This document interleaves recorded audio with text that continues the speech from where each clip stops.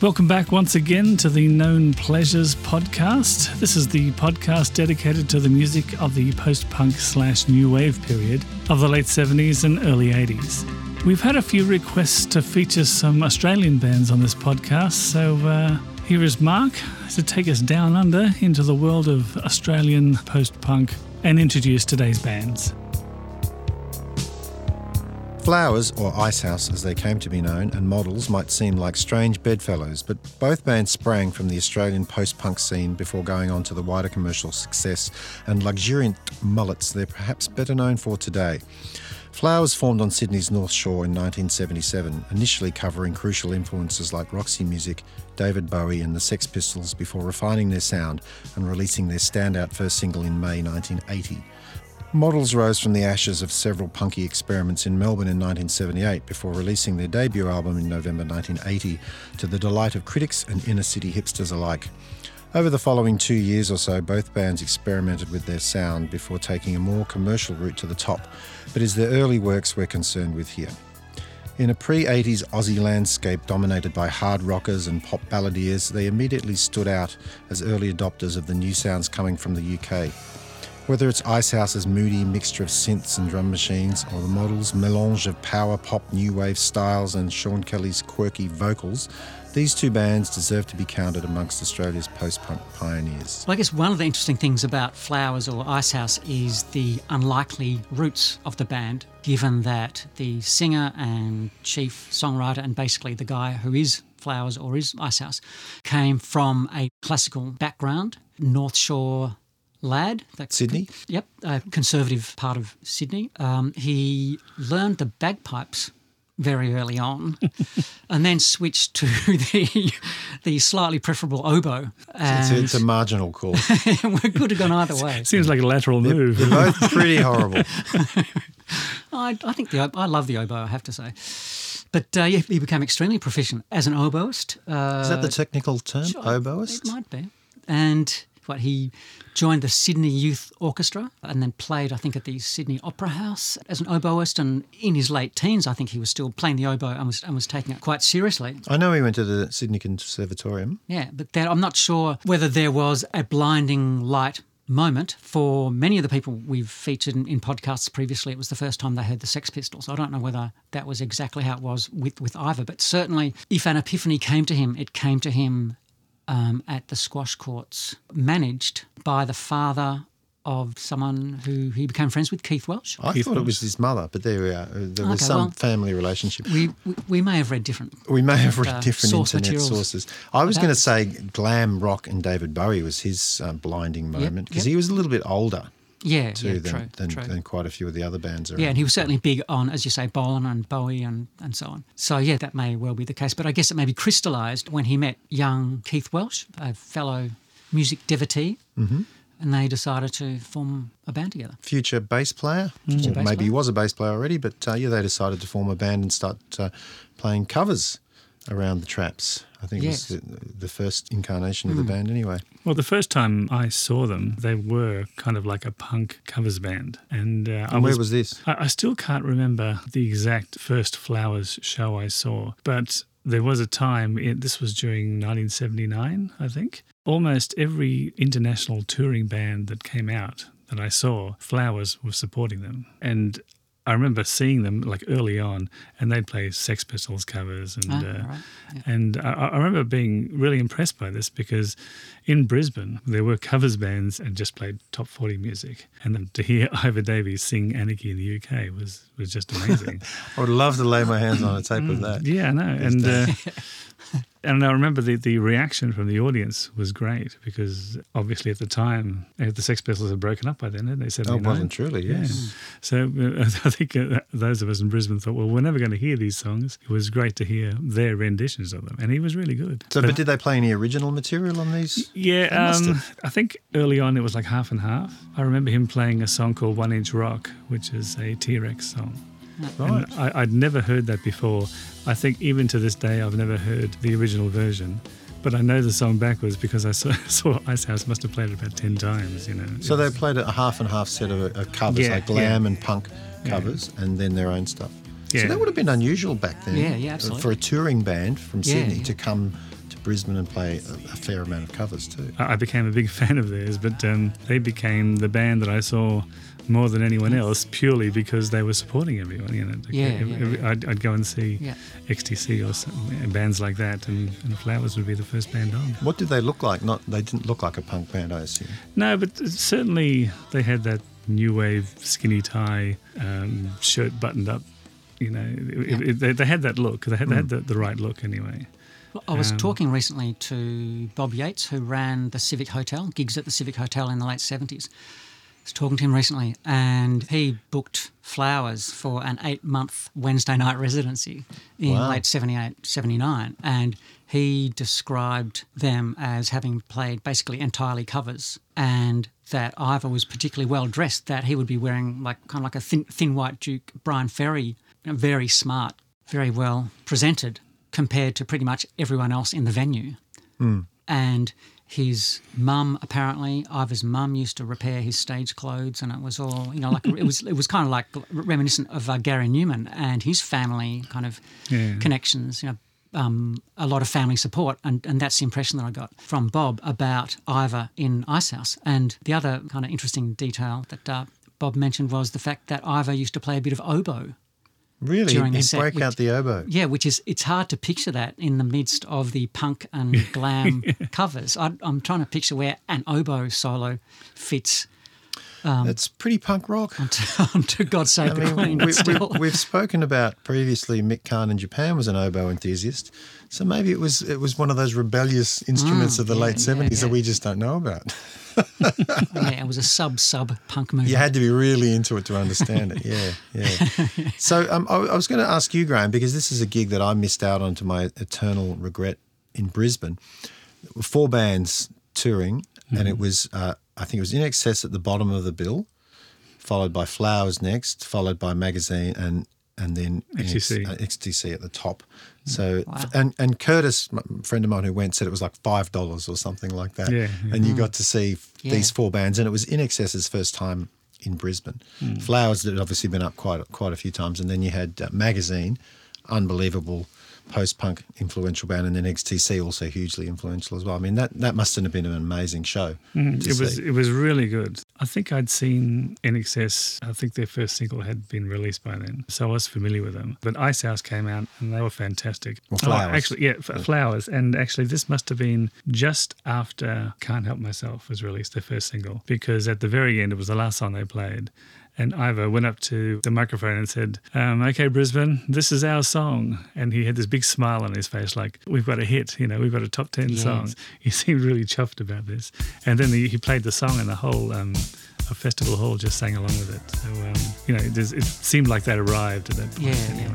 I don't know if we've jumped ahead a bit here, but it was... well, that's the first single, I suppose. It's an interesting... It's interesting that they did go down well, because I could imagine it being a pretty hardcore post-punk new wave crowd for XTC and Magazine, for instance. I mean, the Aussie support acts would have been neither here nor there to most people. Well, no one knew In Excess at that point, who were going there. So the fact that Flowers didn't get booed off stage was an achievement just to start with. Yeah, but never mind getting great reaction. Yeah, but I find that especially at the time, any band that was slightly new wave, like the first what you could call punk show that I saw was Graham Parker and the Rumour.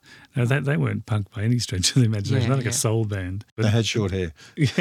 Or someone had short hair. Not even that, really. But the fact is that like every notorious Brisbane punk came out that night to see the show, because that's what you did. That was as close as we were getting to this movement that was happening in the UK. And it would have been the same with In Excess and Flowers. They went over really well. Well, plus they'd probably been to Brisbane 10 times before then. People knew them a little bit, from what you're saying. They'd actually toured extensively beforehand. So the album wasn't out, but their single was in 1980 anyway at this stage. So you would have seen them in, say, 79 prior to that as well. Yeah, in 79 I saw them, and this may have been the first time I saw them, was the first time XTC toured with Flowers and the Numbers at Cloudland. And that was fantastic. And I think at that point they'd started to play a few more originals. But there were still quite a lot of covers sprinkled throughout the set. And what gig were you at where the female friends you had at the time started talking about Ivor? Oh, that was the Magazine show. It was at Festival Hall, and I just remember this girl was absolutely transfixed with Ivor Davies. And I said, yeah, I think they're really good. I've seen them a few times before. And this girl had pretty much drifted away from me and was just hypnotised by his stage presence. So he had presence, star quality. That's what I was going to say. More than a lot of people from the movement at the time in Australia, he really had this star quality. He did have an enigmatic presence because he didn't smile a lot. No. And he looked like he was thinking about important stuff. Which matters. Yeah. Yes, absolutely. I was going to say, I think that's part of the reason why I was drawn to them when they first came out. First off, they were Australian. So there wasn't a great deal. When this single came out, it was on a 10-inch vinyl. Yeah, the 10-inch. Yeah, like an EP sort of thing. Yep. That's what I bought it on anyway. And I remember the first time I saw it or heard it, I thought it was great and I couldn't believe it was Australian. Yeah. And it was the only thing that I'd heard coming out of Australia that resembled anything like the sort of music that I was interested in. Albeit a couple of years after the fact. He had a wonderful little synth pulse at the beginning. And a little kind of funk guitar. And the guitar was funky, wasn't it? It was a really nice little funky riff in there.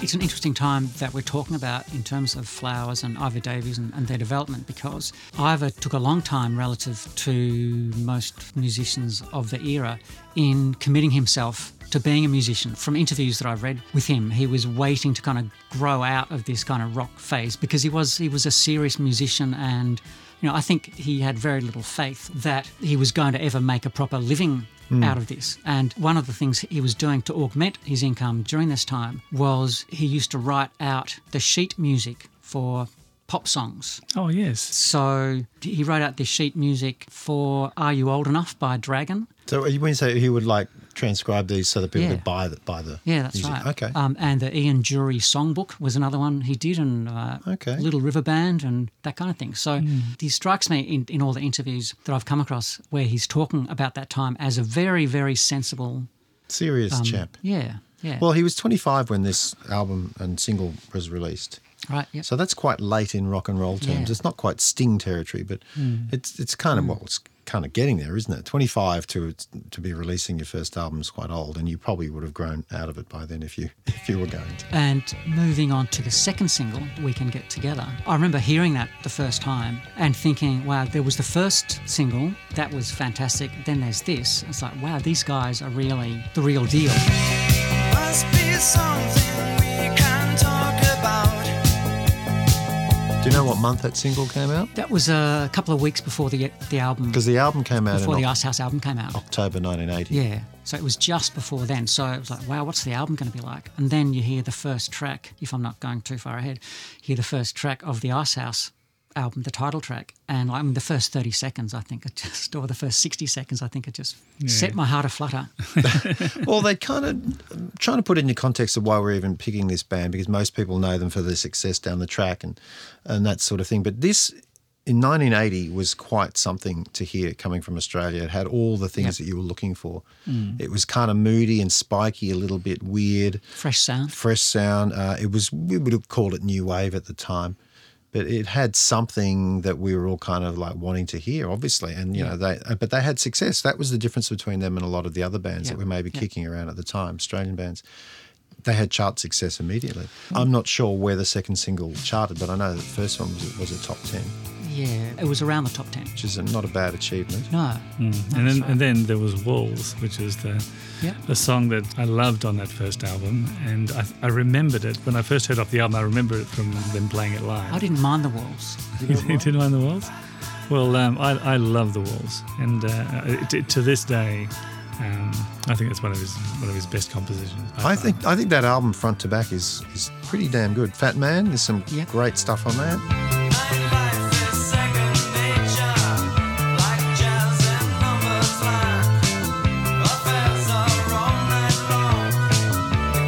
Really good. I mean, it's all power pop new wave stuff, but it's suitably moody. Yeah. I'd just like to give a bit of context about where Australian music was at the time this album came out, why it was an important album and why it had an impact. The top 25 selling albums for 1980 include Pink Floyd, Billy Joel, Cold Chisel, Willie Nelson, Kiss, AC/DC, Janis Ian, Fleetwood Mac, Rolling Stones, Boz Scaggs, Elton John, Barbra Streisand. You get the picture. It wasn't exactly an interesting time. So for an Australian band to come out and to be doing things that sounded a little bit like the sort of stuff that was happening overseas was quite a big deal. So where were Flowers on that list? Well, this is 1980, so this they didn't. So they didn't make it onto that list. They didn't. No, this is when the album came out. This was the year as it came out. Yeah, they did feature in 1981's, as in the biggest albums for the previous period. But because it came out in October 1980, it didn't really register in that year's charts. Having said that, David Bowie was in there as well, The Police, but it was very much a matter of the landscape was pretty staid and pretty dull. Yeah. And this was an Australian band that was doing this as well. That's exactly right. And I think it was fair to say they were the first Australian band that we'd come across that were doing something like the things that we were interested in. And they were having immediate success with it as well. Yeah. They were using synths. It seemed to reflect what was happening in the UK quite a bit. Sadly, the local success of the album didn't translate internationally particularly, and I was a big fan of Aussie bands doing well overseas, and so I kept a particular eye on how Flowers did in the UK, because that was my kind of frame of reference, having an English background as I do. Born in England. Having even been born in England. Proud Australian born in England. Born in England. Don't get more proud. Who hated the Australian cricket team like they were. No.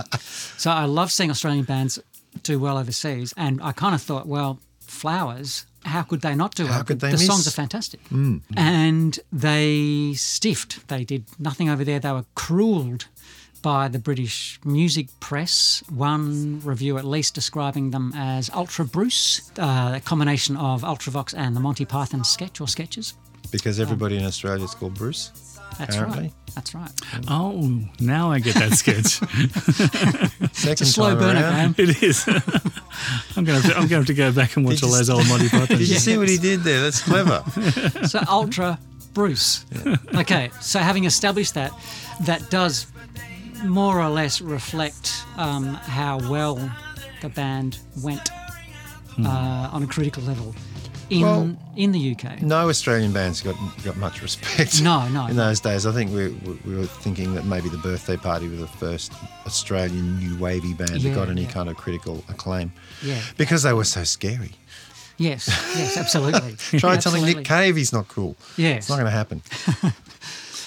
But Flowers, they were, despite their lack of international success compared to what they might have wanted, they're on the crest of a wave. Ivor has the perfect ensemble. They've written an almost perfect pop album. The band is tight. The band is tight. Rehearsed. Future could barely look rosier. So What do you does do? he choose to do? Sack the band. Go on your own because you're Ivor. Yes, that's right. Well, he had the means, basically. He did, but he also had the motive. Means, motive and opportunity. Well, I was going to say he came back to Australia as just Icehouse. They had to ditch the name Flowers because there was a Scottish band called The Flowers. Yep. So they came back and released a single in 81 called Love in Motion, which was a great song and a top 10 hit again, I think, in Australia. Yep. Which he pretty much played and recorded himself. It was a Yep, great including song. the drums, I think. It from memory. would have been a drum machine on that okay. one. Yeah, pretty sure. Yeah, he would have had a Lindrum at that point. Yeah, he would have I'm moved sure on he to had the that. Lindrum at that stage, but There was something on there. You've seen his receipts? You did not buy the Lindrum until 82. Yes. Interesting side note, Graham and I did a remix of that song Love in Motion maybe 10 and 12 years later. There she goes, making it easy, feel like dancing.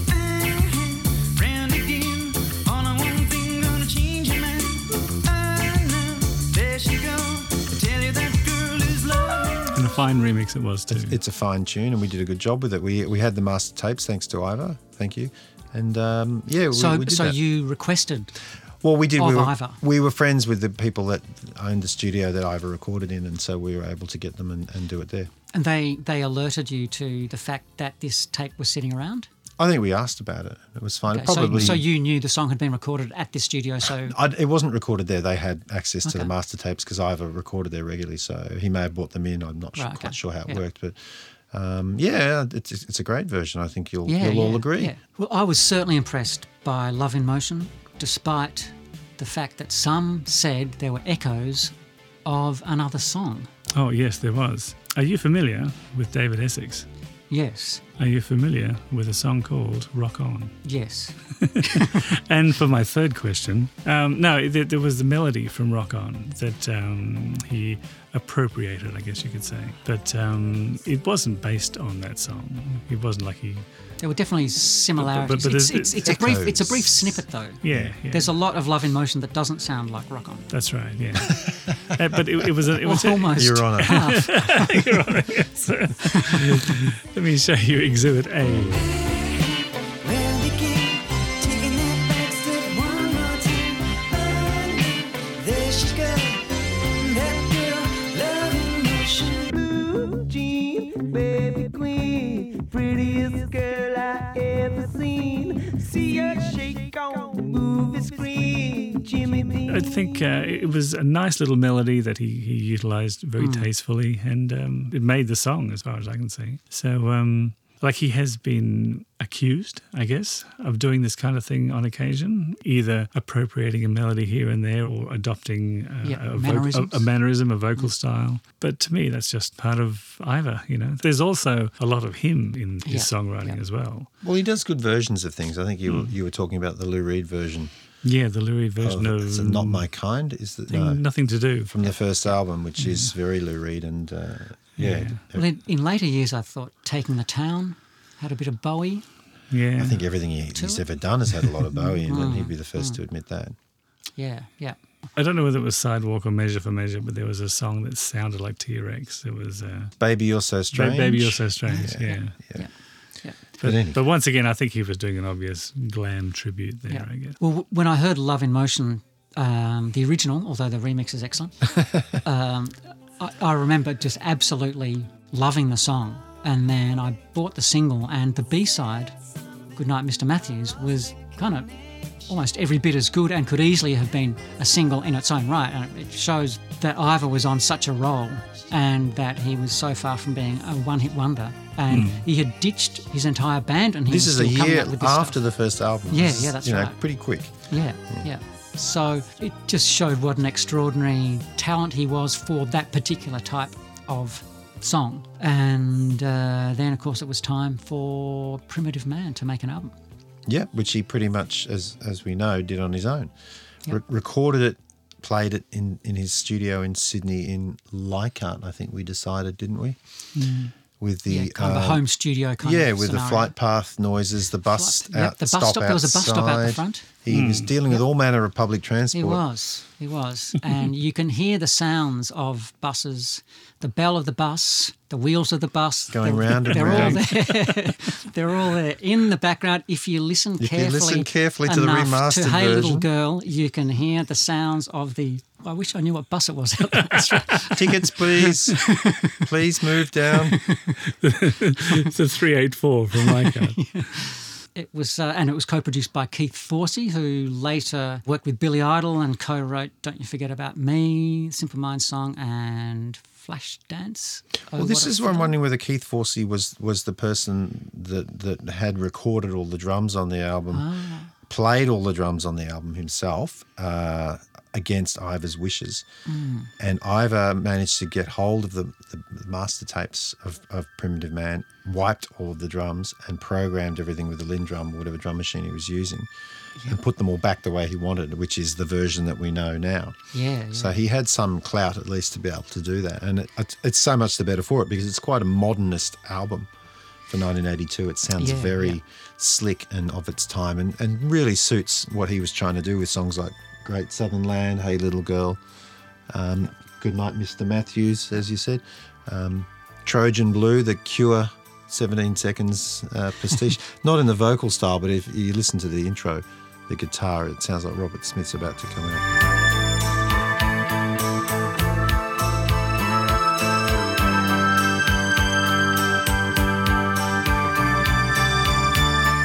shows an extraordinary level of self-confidence Well, for yeah. Ivor, coming across a pretty well-credentialed producer and just saying, no, I'm not having that. We're not doing that. Yeah. And it was a hit. It was actually internationally a bit of a hit too. I think it did better than the first album did. Yeah. And it's got two. Well, I think Great Southern Land is an absolute classic Yep. Aussie song, and I think that Triple M play it regularly, and it's still classed as one of the great all-time Australian songs. Well, it's interesting you say that about it being classified as a great Australian song, because You're going to disagree with me?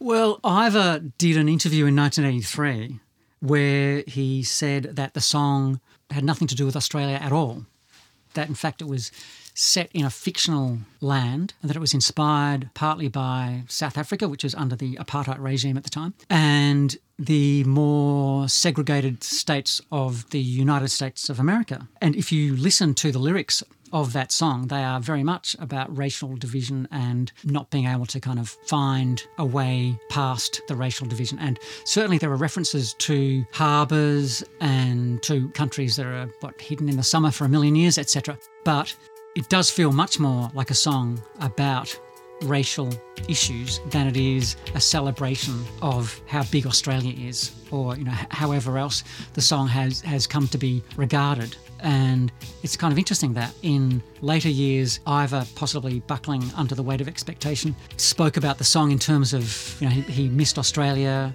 and wrote it as a kind of a tribute of sorts. Oh, are you saying that he actually changed his mind on... After his third house was bought by the song, he changed his mind. I'm just raising it as a discussion topic, really.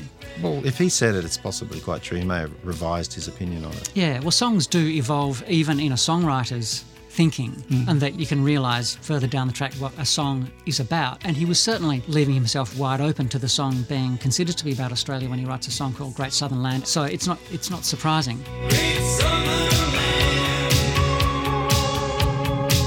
Well, I do remember when Great Southern Land came out as a single. It did well, like number 5 or something, but I don't remember people talking about it as an Aussie classic or anything along those lines. It was just a good song, which is doing well. And its kind of classic status has been conferred as the decades have passed, and it's almost as if we need, as Australians, to have Aussie classic songs, whether it's the song by Ganga Jang, Sounds of Then, yeah. Or I Still Call Australia Home, or whatever, as if we don't have enough of a musical heritage, so we need to kind of... We need validation, songs. Patrick. Yes. Constant validation. Yes, well, I think that's quite possibly true. So, as you say, the album did have a bit of success. Overseas, Hey Little Girl, I think, got to number 17. Hey, little girl, where will you hide? Who can you run to now? I think that was his biggest international hit to that point. Yeah. So he'd certainly done well, and again, it was a sound that just felt international class to me. It felt like it could easily have been huge. Yeah, that album felt right for 1982 in the same way the first album felt right for 1980. Yeah. I think they both stood the test of time in listening to them now, certainly more so than the later stuff. Absolutely. Yeah, which brings us to probably Sidewalk, which was 2 years later, which is quite a long time. Yes. And probably where we would leave Flowers. Are we going to do Sidewalk? No, I don't think we're going to. But that's where the mullet started growing, Graham. And I think your theory about the longer the mullet, the worse the music is. Did we get to your mullet theory? I just think that the mullet theory... what is your mullet theory, Graham? Well, I think there's an inverse correlation between the length of someone's mullet and the quality of their music. So Ivor Davies had a very short haircut and did some wonderful music, and as his hair grew longer, the music wasn't quite as great. And I point to Simple Minds and maybe even U2. Definitely U2. Really? What about Def Leppard? Where do they sit in there? Some of their best work was with the mullet.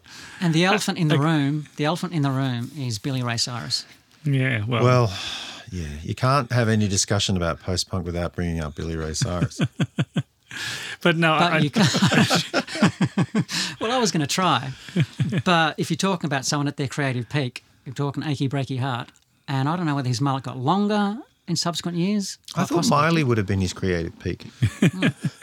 Possibly. his best production. I think I don't know. It probably, my theory probably doesn't stand up to all genres. It's working pretty well. It doesn't have to be based in fact.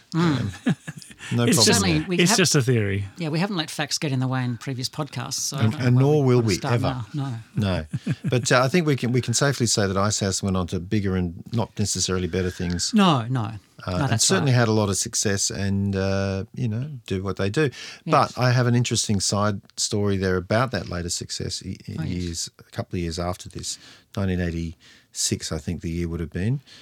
Curtis, a friend of mine, was asked to audition for Icehouse on the bass to play on the tour for Measure for Measure. Did we decide that was the album? Yes, I think so. He was brought in amongst a few other people to try out and to play, I think, 4 songs for Ivor and Bob Kretschmer, which was one of his offsiders at the time. Yep. And as Curtis tells it, Ivor sort of sat him down, played the songs and said to him, "So what do you do when you are not, auditioning for Icehouse or playing bass?" And Curtis told him he was a piano tuner. And Ivor said, "Well, that's interesting. When I was at the Conservatorium of Music, I considered being a piano tuner. And when I spoke to some of the people there, they said, no, Ivor, that won't work. Your ear's too good. It's too good to be a piano tuner," which Curtis thought was great. So Perfect pitch. Curtis obviously has an adequate ear rather than too good an ear because he's made a very good career out of being a piano tuner. Less so the Mediocrity mediocrity is what's Curtis's, called for. Less so the bass player in calling Icehouse. He had an interesting experience. Well, any other personal connections? That's you've done the remix. You've got your friend, our friend, who auditioning for the band. That's Well, both Graham and I knew Keith Welsh over the years. He was the bass player on the first album before he got fired, like all of them. He ended up managing Ivor and the Angels as well as And Boom Crash Opera. Boom Crash Opera. And the Lesser Do Re Mi. Yep. Made quite a successful career out of putting the bass down and moving on to that. Nice guy as well. Right. Yep. Quite a good bass player as well as I remember. Yeah, there's some great bass lines on the first album. Yeah, not so much on the second album. But I think I'd also like to point out that on 2010, I went and saw Icehouse play the first album live at Home Bake, which is a festival of local bands. But wasn't the gig actually in Homebush anyway? No, Didn't they play at the showgrounds? It was at Domain. Oh, okay. And it was quite an emotional evening for me because I was reminded about, how much I love that first Icehouse album. And Keith came up and played bass on Fat Man and maybe Can't Help Myself. Didn't he play the whole time? No, the Icehouse band were the new Icehouse band, whoever those guys are. Bob Kretschmer is still there, but there's a bass player who's been with them for a while. Andy Kunter. No, not him. There was a keyboard player who was very young. He looked about 25 or something, Right. who was very talented. But watching them play that first album, I was immediately transported back to 79, 80 Yep. and seeing them support any number of bands that toured Australia at the time. You weren't tempted to go up to Keith and ask him what went wrong, as you had done years before. Mark is making reference to a moment in the Mansfield Tavern. It was in what must have been, it was 1985. And we went and saw... Mansfield Tavern being... a beer barn in Brisbane. A beer barn in Brisbane, yes. And the bands that we went and saw were Do Re Mi, who Keith was managing. The support band were the Mullanes, who went on to be Crowded House. And Colin was there with Keith and he said, "This is Graham," and he introduced the two of us. Colin was playing keyboards for Do Re Mi. For Do Re Mi, This is our friend Colin. Yeah. Very good friend of mine. And, Our friend Colin. and I went up to Keith and I said, "So Icehouse, what the hell happened there?" I think that's great. Even now, I just cringe at the fact that I said that. But what was his response? Well, he handled it. Flowers. He handled it very well, and he said, "When you're He struck you. an artist," yes. He challenged you to a duel. And when I got up off the floor, he said, "When you're an artist of Ivor's talent, then him going solo was an inevitability," which is a nice way for him to respond to my rather rude question of I thought it was a valid question. It's What- more, what the hell it's more happened to about the you? tone, really, than than anything Like else. if you'd said it as you were laughing, that would have been, rude. Yeah, if you were pointing and laughing. Yeah. yeah. And making the loser sign. But you didn't do that. So I think it's a fair question to say, what the hell happened? yeah, As we yeah. said, he basically was the peak of his success to that date and just got rid of everybody and went, I'm just going to do everything on my Yeah, own, which he's yeah. pretty much, it's been Ivor Davies and backing musicians ever since. There has been no real continuity of a band, and I No. imagine he writes everything on his own as well. But I remember seeing Icehouse in 1982 at the Palais Theatre in Melbourne, and he had assembled a band with like this English fellow who's about 20 or 21 years old on bass, Guy Pratt, who ended up playing with Pink Floyd. A lot of people. He had Andy Kunter on keyboards, who ended up co-writing You're the Voice. So, it was a pretty decently credentialed band that he assembled in a live context anyway, as kind of Icehouse Part 2. So it's hard on kind of any level to say that he was wrong to make that decision. Oh, no, I don't think he was wrong. It just says something about how he operates and the sort of singular talent that he is, that he doesn't feel that he needs anybody else, which would bring back to what we said before. He hasn't done anything as good as the first and second album ever since. So maybe you should get the band back together. That's right. Yeah. Yeah, absolutely. And having spoken about Sydney's arguably finest post-punk band of that era, certainly from a kind of a pop context, we could move on to Melbourne's arguably finest exponents of a similar, albeit different musical style, the Models. Or models. Or the Models. Or models. I don't think we should go on until we find out whether they were called models or the models. We talked about that. They are called models, but as you said, the band over time started to refer to themselves as the models. So I think both is acceptable.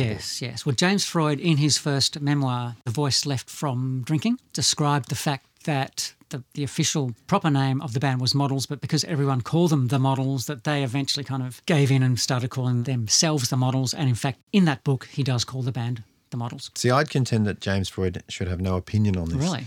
Because by the time he joined the Models, there, I've just done it, they weren't models anymore. They were something I else. contend that, in fact, the beginning of the Models was a sunny day. It was a sunny day, I recall, when James Freud and Sean Kelly were 13 years old. First year of high school? Quite possibly. And Sean sits down beside James Freud in class. They've never met. They sit down together. The first thing James ever said to Sean Kelly was, "What do you think of my hair?" And That sets the tone. from such unpromising foundation, Humble beginnings. Well, what's James Freud's real name? Colin McGlinchey. I was going to say, would he be next to Kelly in the alphabet, which is why they were sitting next to each other, but no. No, that's You know right. how school was arranged like that? KLM, not far away. No, not far, no. James actually took on the surname Freud because he had a cat of that name, Freud. You sure he wasn't an Asian cat and his name was Floyd? That makes more sense. Why did he want to be Burmese, named after a cat? Well, it wasn't so much that he decided to name himself after a cat. It was the fact that he liked the name Freud.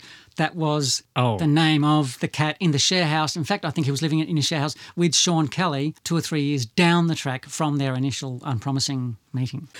So you're saying they met at school and decided that Yes. the music was the future Music and was the thing for slumber them. parties and were the way to go? They formed a glam, quite possibly glam-influenced band that played its first gig, I think, at James's sister's slumber party. What year would this have been?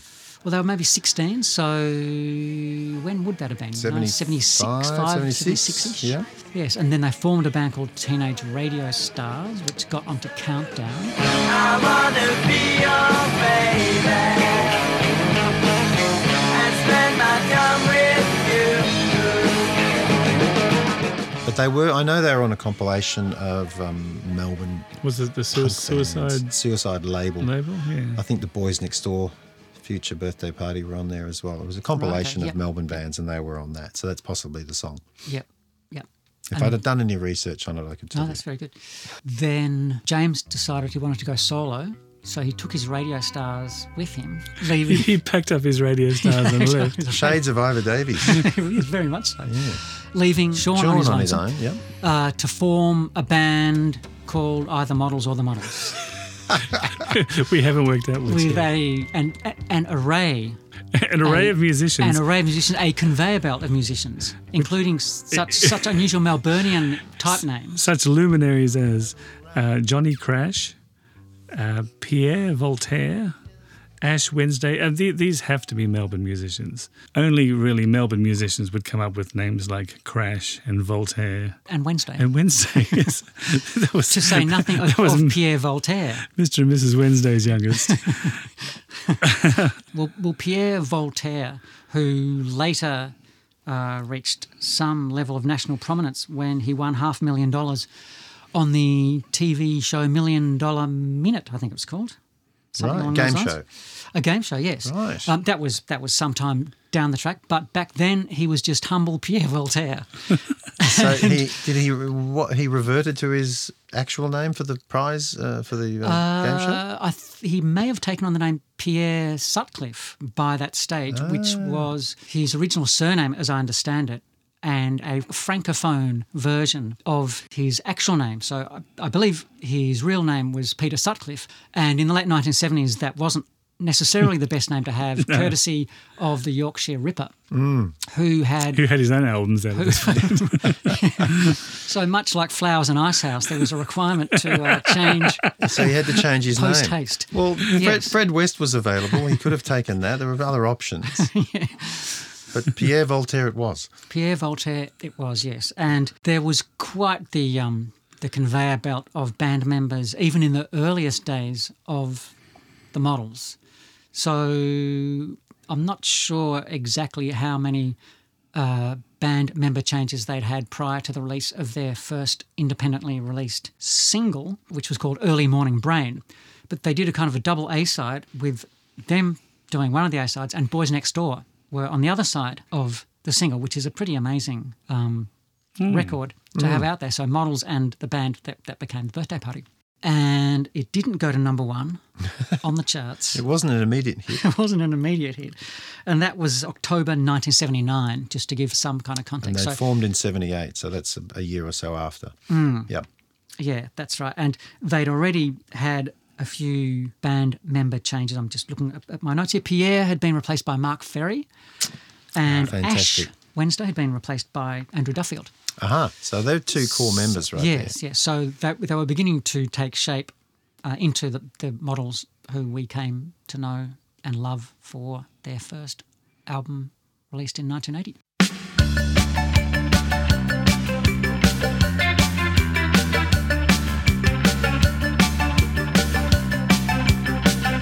Which was November 1980. Alpha Bravo.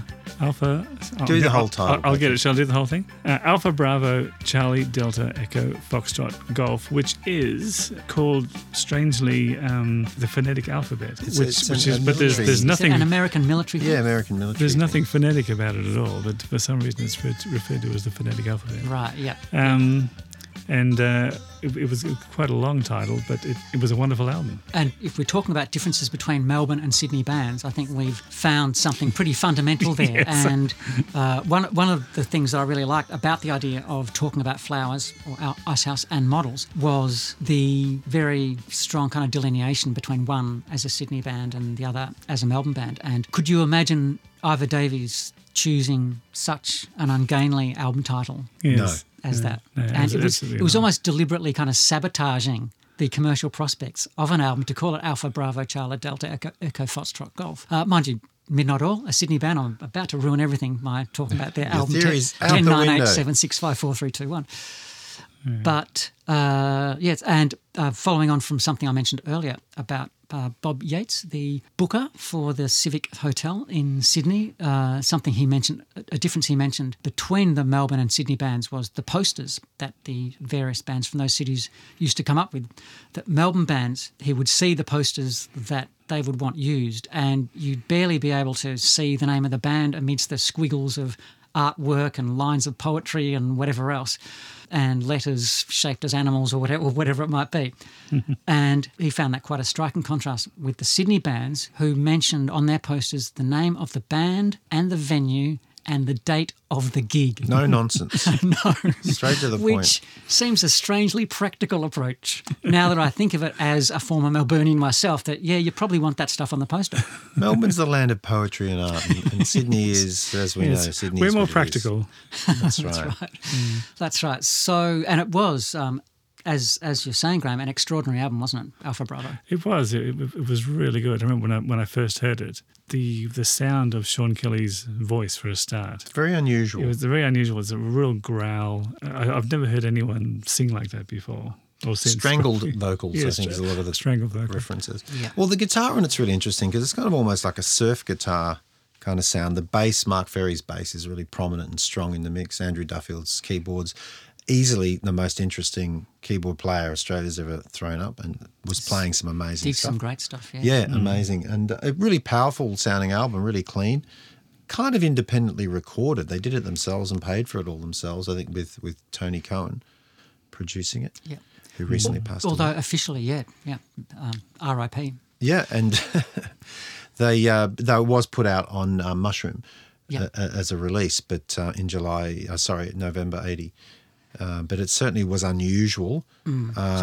Just a note regarding the production. I think on the album it might have said that it was produced by nobody. Yeah, but it was actually him. I like that as an official production credit, though. Well, the only reason I mentioned Tony Cohen is he was a bit of a luminary in the post-punk Absolutely. scene in Australia. Did the birthday party, lots of stuff for them, and other lesser lights. But he had the studio there that the bands would come in and use. I was going to say the songs like 2 People Per Square Kilometre, Young Rodents, Happy Birthday IBM, great songs, really strong songs, weird lyrics, not as commercial as, say, the Flowers debut album. But 2 persons per square kilometre, I remember seeing that on Countdown. Yeah, and they did a film clip for it as well. It's a great film clip. Is it the film clip where they're playing and they just keep walking off the set? Yeah. The bit that I saw on Countdown, I remember Sean Kelly singing into the microphone and his legs were crossed for some reason. It was a very awkward way he was standing. But I remember at the time thinking that was awesome. Yeah. Elvis Costello stole that. I think. No, he was more pigeon-toed, but he'd gone even further. He'd gone the whole way. The whole way. It was just a really odd way for a musician to stand. But as far as I was concerned, it was a million miles away from the way Robert Plant would stand, so that was fine by me.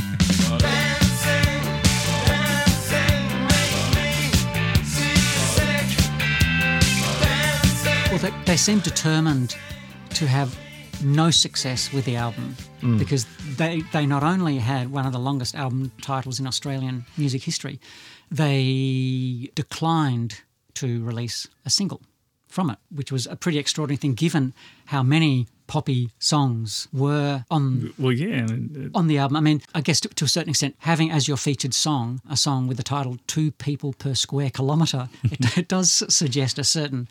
Doesn't sound that exciting. No. And what does it refer to? That's a good question. Well, I think it's about Great Southern Lands. It's about Australia, yeah, as in the population density at the time, though it's probably 20 people per square kilometre these days. Yeah, that's true. But their lyrical content was kind of interesting as well because there were certain songs that were really lyrically snappy and poppy. The Pull the Pin about... She was knitting me a sweater, but she hadn't finished yet. That's right. Which is really funny, quirky, and kind of like boy meets girl kind of stuff. That was an Andrew Duffield one. I think he sang that, Okay. Yep. But equally, there were songs like 21 Hertz, the opening track or the second track, where it's a song about air traffic control, as far as I can tell. All the way, that's okay, error in your favour. And I thought it was Bombs Away. Was it? Yeah, and well, it's certainly a plane featured. Okay, well, yeah, so had that song not been about air traffic control, it could easily have been a hit had it been a single. Which they wouldn't do. That's right. And it was almost as if they were fighting their instincts because they knew how good they were at writing pop songs, so they were doing everything they could to kind of battle. Sabotage it. Well, that's very post-punk, isn't it? It's There were bands like New Order and so on, and Joy Division doing the same sorts of things. Nobody wanted to look like they wanted to be successful. No. That was the key particularly to it. in Melbourne. So I'm not sure whether it was different in Sydney because Flowers seemed quite happy to have hit singles, and even though they didn't release Sister, which is arguably the poppiest song on the Icehouse album, they were shamelessly on Countdown down, and I mean, as Models were, but there was an interesting dichotomy between Flowers and Models, the different approach they took to their first album. Well, at the same time, Models certainly went down that path later of trying to have success, but certainly in 1980 they were avoiding it at all costs, Yeah. despite having a very catchy, well-produced album. They had on Cut Lunch, there was a song called Atlantic Romantic, which people loved. I remember, and the radio station in Brisbane used to play it all the time on Triple Z. However, they rarely played it live. Yeah. And I remember sometimes we went and saw them at the East Leeds Club, I think. And Sean Kelly went up to the microphone and said, "This next one's called Atlantic Romantic," but they didn't play it. So it was like he was taunting them. Here's this song that you all love. We're not going to play it. Well, that was from Cut Lunch, which was, about 9 months later, July 81. Yep. I think they went to the UK on Alpha Bravo, tried to sort of, make something, and that didn't happen. Did the usual Australians in London, living in misery and poverty, and recorded the second album, which was Local and or General, and enough tracks which were left over for Cut Lunch, I think, that were released on the EP of Cut Lunch, which was also a 10-inch EP. As was The Fashion, I think. At the time, yeah. Sports was another band. Yeah, it was. You had the thicker vinyl. Jojo Zapp and the Falcons might have done it. So a lot sound. of Australian bands were doing. Was it a Mushroom? Were they doing a bit of it? Yeah, Although well, it actually wasn't just him. Flowers did it as well. It was big in England at the time as well. Yeah. But that was a 6-track EP, Atlantic Romantic, Man of Action. Man of Action, yeah. Great song, Cut Lunch. I think Man of Action featured again redone on Local and or General later that year. Well, Cut Lunch had 2 kind of bona fide hit songs on it, I think, with 2 Cabs to the Toucan as well. Oh, that was a great song. Both of those songs are just really infectious songs. And a great video too. Yeah. If ever you see it. Yeah, that's right.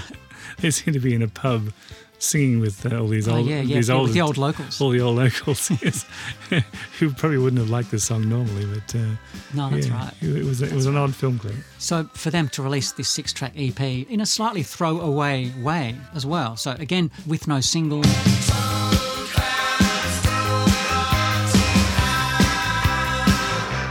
I think it might have charted though. It might have done to some degree, maybe top 30 or 40. They released a kind of a mini film. Yes. At the time, which had a bit of every song, which was quite weird. And I think they showed it in cinemas, some cinemas, probably Melbourne cinemas. And no doubt. Just Melbourne cinemas. Yeah, it was kind of an extended, ad for the EP, which was kind of weird in itself. And kind of homemade videos. Yeah.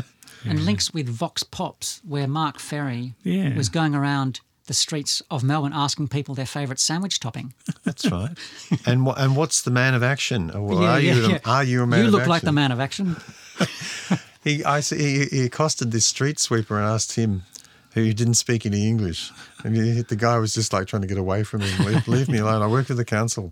I think we've got one just up ahead. Excuse me, sir. We're looking for the Man of Action in Melbourne. Do you have cut lunches? I don't know, not speak very well. I work up the city council, collect the rubbish. I'm not a man of action. I'm not a man of action. I'm the opposite of a man of action. Yeah, but that was very Melbourne, wasn't it? That's exactly right. Flowers would not have done that. Flowers would not have done that. Ivor would not have let that happen. No, that's right. But yeah, that was a great EP, Cut Lunch, July 81. So that was their in between. That was their Love in Motion, if you like. Right. Yeah. And then it was on to Local and or General. During the recording of Cut Lunch, James Freud was in the studio. He did some backing vocals. What was he up to at the time? He was in England with Gary Newman, possibly. Yeah, that's right. Yeah. He did some backing vocals on the Cut Lunch EP, which is extraordinary for a future member of the band. Trying to get his head in there. To do that. And around about the same time, noted Australian rock producer Mark Opitz, he was invited to, I think he'd worked with bands like The Angels, and so some relatively mainstream but slightly left-of-centre bands like The Angels. And he was asked if he'd think of producing the Models, the next album. And in his autobiography, Sophistopunk, he talks about this, Opitz. And he doesn't mention the album, but he says he listened to the songs and he said, there are no songs here. So he was quite adamant about the fact that it was slightly half-baked. And he described them in his book as a classic Melbourne band, cool and hip, but more style than substance, which is a little harsh. Not like the Angels. No, well, I will back the Angels. I like the Angels. But different stuff. I mean, like the Angels were a kind of a proper, serious rock band, and the Models, you could see them, viewed from a particular vantage point via a particular lens. You could see them as being a bit kind of flighty and a bit arty, which is how I liked my band. So That's where you live. I didn't have a problem with that. And difficult for the sake of being difficult. Well, that was what you could accuse them of, but they were really just trying to do things on their own terms, I think, the Models, and Sean Kelly in particular. So they just wanted to play music and to play it their way, and that was obviously what they were doing. And Local and or General, the band's second album, which came out in, October 1981, was an obvious example of them doing just whatever the hell they wanted to do.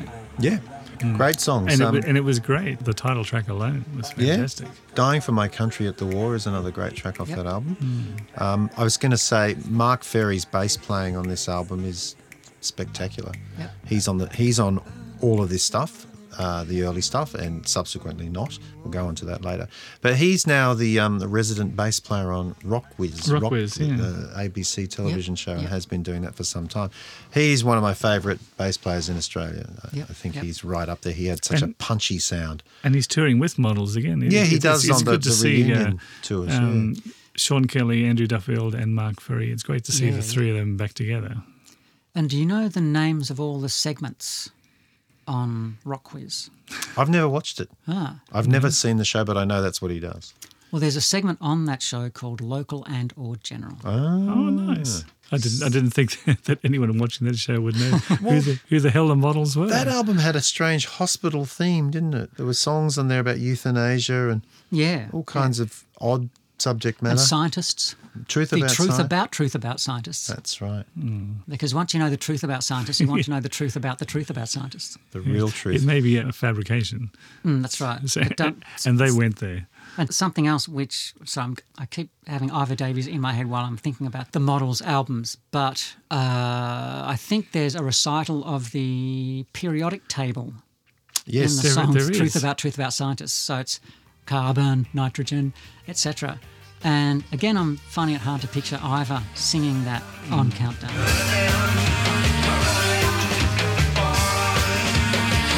There's also a nice little, and this will interest you guys, a guy reading out his dating profile. Yes. Yes. Nice man, slim. Some say nice looking, medium built, reasonable appearance, quiet, sensitive, creative, practical, intelligent, eclectic, music lover, absent-minded, untidy. I think it's Andrew Duffield by the sound of it. It's actually Rupert Hine. You're kidding. No. Really? That's Rupert Hine? Yeah, so the album was recorded at his studio, even though he didn't produce it. His engineer, Stephen Taylor, produced it. Right, and they just happened to record Rupert reading out his ad. Yeah. Unbeknownst to him, they put it on the album. So it was an ad that they found somewhere, which they asked Rupert to. It's a great ad. It's very, very funny. It is. It was his J-Date profile. It is. The great thing about the title track, Local and or General, is that, like, when I first heard it, it sounded like that there was no real form to it. It was like there was a consistent kick drum throughout it, but it just seemed to be Sean Kelly mumbling stuff into a microphone. And then all of a sudden a chorus, like a quite commercial chorus would kick in. Chorus is huge, yeah. And then that would go for a little while, and then it would fall back into this sort of freeform jazz type of thing. And write some verses, guys. Yeah. And a couple of years ago, the three of us went and saw the Models at Marrickville, and they played Local and General, and they stuffed it up. If you remember, yeah. And I remember at the time thinking, well, I can completely understand why they stuffed it up, because if I was playing it, I wouldn't know when the chorus comes in either. Right. That's right. I remember they actually had to stop, and Mark Ferry counted the band back in for the chorus. Yeah. So, a really odd song, but I love it. It's one of my favourites of theirs.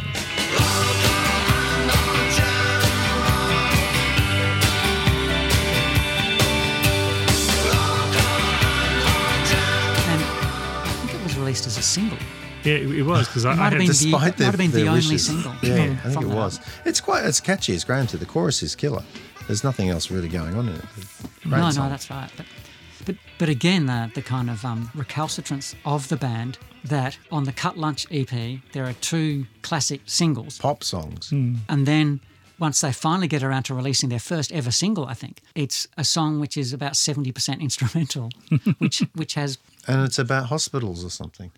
It certainly seems to be about it. It could well be. Who knows? Well, we can speculate along those lines at least. There is that wonderful line at the end where he says, euthanasia in the staff room. On the intern's mind. On the intern's mind. Yeah. Is that an encephalogram? It's one of the lines, yeah. Great stuff. Well, I think it's a peak moment for Australian post-punk. Those two albums, I think Local and/or General is the peak moment for Models. Yeah. It really is everything. And I can listen to it now still. I think it's fantastic. Yeah. The sound of it is still very modern as well. Yeah. And it almost has this is a little bit out of left field probably, but it almost feels a little bit like a concept album to me because it's got pop songs and then links as well from one song to another, and it does have a kind of a strong thematic quality to me. So I'm going to call it their Sgt. Pepper's. I wonder why they included Man of Action again on it. The only track off Cut Lunch, they re-recorded it. On Local and/or General. And put it on that again. Yeah. 3 months later. Yeah. Or whatever it was. They just loved it. It doesn't make any sense. This song is so good. Let's put it on each subsequent album for the rest of our career. Well, once again, this is a point where they didn't do anything then for another couple of years after this. So I think the band kind of fell apart after this album. To a degree. This is where you and I are going to part ways, Mark. Again, I will say that there was 2 years between Local and/or General and the third album. There was a single. There was a single called On. Yes. But that still is the point where I think Mark Ferry had left, and I think Andrew Duffield was either about to leave or had left. I think he might have even left and come back around that time. But I think he played On. I think Mark Ferry had gone by then, and I think On was James Freud's debut.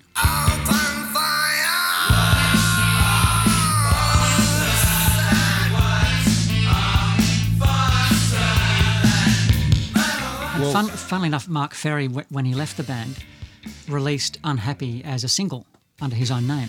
Well, Andrew Duffield released his EP, 10 Happy Fingers, or whatever it was. It was a full album. It was an album, so therefore he had a whole bunch of stuff he wanted to use and wasn't getting on there. So the band, like I said, to me, the band fell apart after Local and/or General.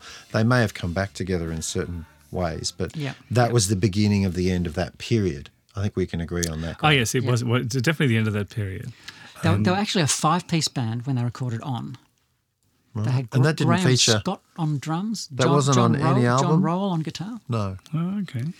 And the Freud Kelly Duffield Axis. What year did that come out? That was 82. 82. So that's the only thing they did for 2 years, the 2 years between those albums. Yep. So that's obviously a band in a bit of a crisis, you'd have to say.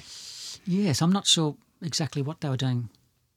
Well, we know that James Freud had washed up back in Australia after his failed solo album. His failed solo album. With Gary Newman. I do remember Curtis and Colin telling me that they were in Sydney in around 83 and went to the local hostelry, may have been Camaret, somewhere over there, I can't remember what it was, to see Models play after a long absence. And they were horrified to see James Freud on stage with them sporting this ridiculous-looking mohawk that he'd picked up in London while he was there. And a lot of people, a lot of Models fans were not happy, were not impressed with the fact that he was now in the band. We probably felt the same way. Absolutely, yeah. Even though he started the Models, let's face it. Well, he met Sean at school. I don't know about that.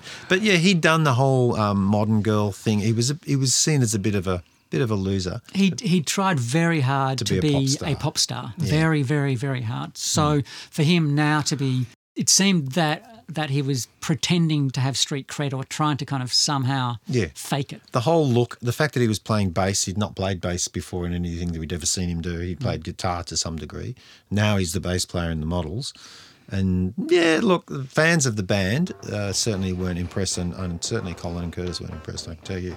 Yeah. Which brings us to the third album where we part company, Graham. Pleasure of Your Company, released in October 83, overproduced by Nick Launay. There he is again, our mate from Flowers of Romance Public Image. Nick was a big fan of the gated snare, gated drum sounds. Had he recorded Midnight Oil's 10 to 1 album by then? I don't think he had by then. I thought he might have. It may have been in the same period, but the sound definitely carried over. He had made a sound for himself that he'd picked up while working at Townhouse with Hugh Padgham and Steve Lillywhite. because he was a junior engineer, assistant engineer there. And that sound, which we know sort of dominated the 80s, was formed there. So Pleasure of Your Company bears his stamp all over Absolutely. it. And it's listening to it now, I find it hard to listen to. It's just so... From beginning to end? You don't like it's very compressed and very thick and of its time, whereas the first two albums prior to this sound clean and really, really nicely done. But it did yield their first hit single, which was I Hear Motion. Now let it out, shout to the night, and so it goes. I hear motion. And it was a reasonably sized hit. Might have been top 10 in Australia, I'm not sure. maybe Maybe 15. Just outside the top 10. Maybe outside. Yeah. But it was a big moment for them.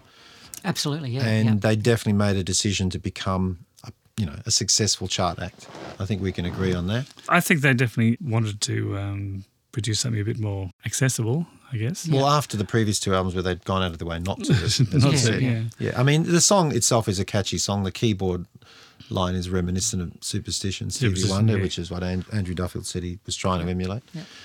Certainly other songs on the album weren't quite as commercial, like God Bless Shoulders, No America. No Shoulders, No Head, God Bless America. Good songs, fine songs. Yeah. Holy Creation. Holy Creation. Sang the Butcher. I love those songs. Well, I think this album is great as a kind of bridge album between the earlier experimental albums and the later sort of pop-infused records. I thought this was a really good kind of transitional album. And it was still experimental to a point, but they started to recognise the importance of melody, I guess. Yeah. Even though their first couple of albums, had a lot of melodies on them, it just seemed a little bit more disciplined.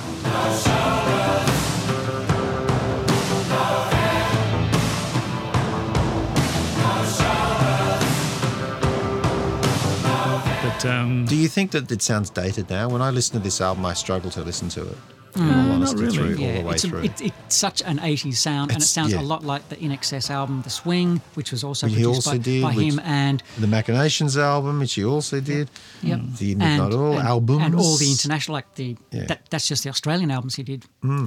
That's and right. It kind of became the sound for the 80s, and it's almost the cliche to describe that kind of drum sound. Everything's very compressed as well. It's very hard to hear anything in there what's going on. I mean, look, I think Nick Launay is a fantastic producer. He did follow the leader and early Killing Joke stuff, which is amazing, still sounds amazing. Gang of Four, all kinds of things. He's got, credentials coming out of his ass. But this album doesn't stack up to the previous albums for me, and it's where I think the mullet period began for the Models.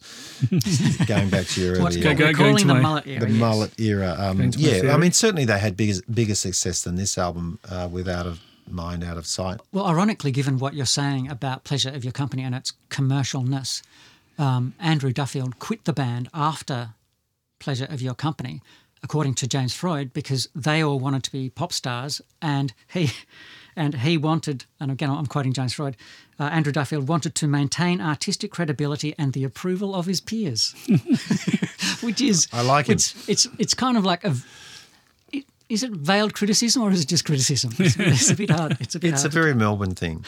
It's a very Sydney analysis of a Melbourne thing. Absolutely, yeah. So where do we sit at the end of this in terms of Sydney versus Melbourne? Who wins?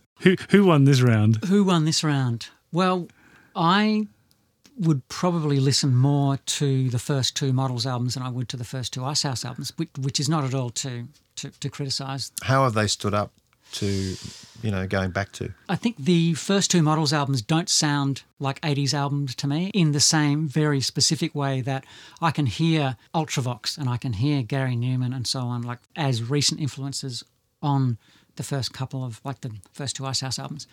Whereas Models feels a bit more kind of timeless because their influences were so strange because they had kind of, the first Models album had kind of spaghetti Western influences. It had carnival, music kind of influences. It's his guitar as well. It's quite strange like that. Yeah. And you can tell that Models were influenced by everything from show tunes to classical music to whatever, whereas Icehouse, to me, sound as if they're influenced very specifically by glam, by Bowie, by... Well, there was a song called dedicated to glam on Primitive Man. In summary, I'd still say these two bands had a huge influence on the post-punk landscape such as it was in Australia, which was completely different to the other bands that we've spoken about and the influences that they had, but we're a long way away. We're a little bit behind the 8 Ball. But these two bands released extraordinary albums in 1980, the latter half of 1980, and went on to do some really interesting things before selling out and becoming rather large commercial successes, and good luck to them for doing that.